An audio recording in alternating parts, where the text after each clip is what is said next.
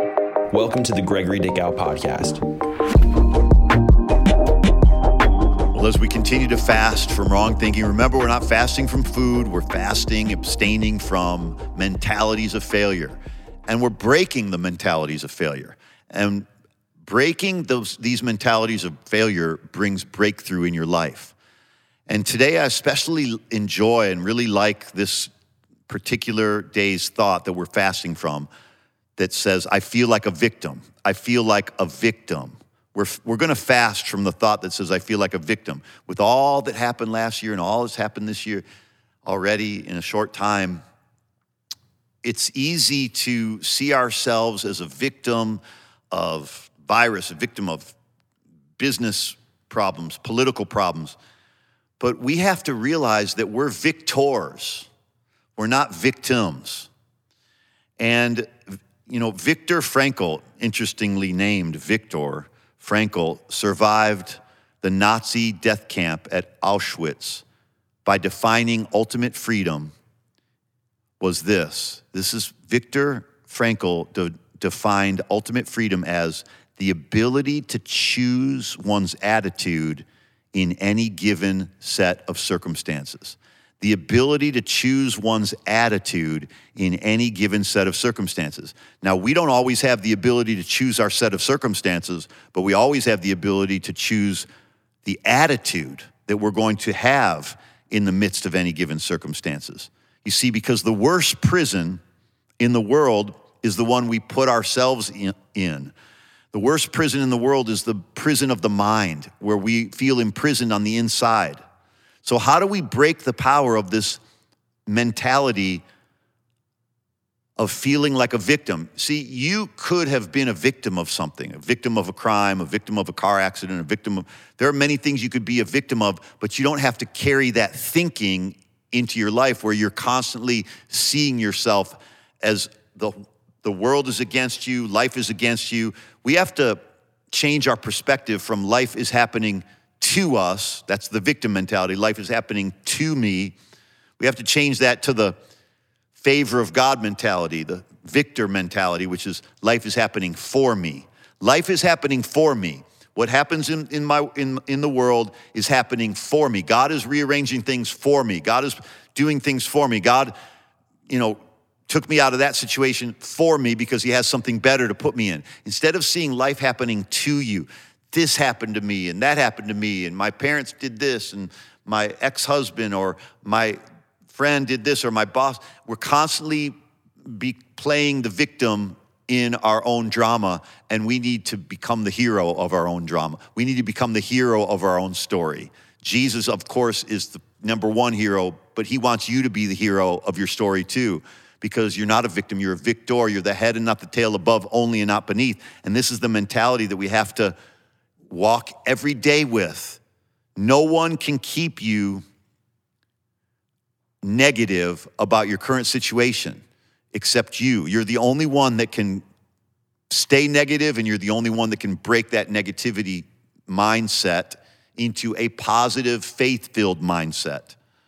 We need to begin every day with owning our lives. Like, no one else can control my happiness. No one gets to determine whether I'm going to be happy or not. Even people that hurt me terribly, they don't get to choose my attitude. I get to choose my attitude. I get to choose to be happy. I get to choose to see the good and look for the good in everything. I get to choose to be somebody who believes life is happening for me rather than life is happening to me. I choose to be that person. I choose to look for the good in every bad situation. I choose to look for the good in every person. I choose to look for the good in my life. I choose to look for the good. Look for the good, because life is happening for you. And let me tell you something. You get this mentality that, hey, no weapon formed against you will prosper. When you embrace the mentality that no weapon, see, so many Christians have looked at the Bible as just some sort of poetic, just try to encourage you, just try to, get you to be obedient and be holy. That's not what the Bible is written for. The Bible is not your moral compass. Your conscience has that already. You don't need the Bible to tell you right from wrong. You know right from wrong. what God gives us the Bible for, what God gives us, I'm not saying that some of that's not in there, of course it is, but what I'm saying is the overall theme of Scripture is God's love for you. The overall theme of Scripture is your life is a story, and the overall theme of Scripture is that there is always a solution, a mindset that you can have. Paul, being in prison, had the mindset that God's gonna turn this bad situation into something better, into the furtherance of the gospel. He said in Philippians 1:12, he said, this adverse situation where I'm in jail and even though I'm here, God is advancing the gospel, and it's making even more progress since I've been in prison. Imagine having that mentality. Imagine being in prison and having the mentality of, wow, this is working out to my advantage. This is actually producing something amazing in the world. This is actually, and you're writing letters because you're not sitting there a victim just learning to live the jailbird lifestyle. He was in prison writing to the Philippians. He wrote a whole letter, a beautiful letter to the Philippians from jail. And it's a letter to thank them. That's the mentality that that's the mentality we're going into our day with today. That's the mentality that we're not victims, we're victors. We need to realize that we have power. We have power. You have power. Don't give your power away. Don't give away your power.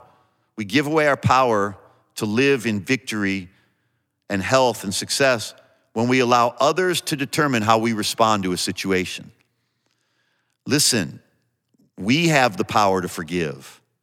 We have the power to recover. We have the power to overcome anything. When we blame others, we give away our power to them.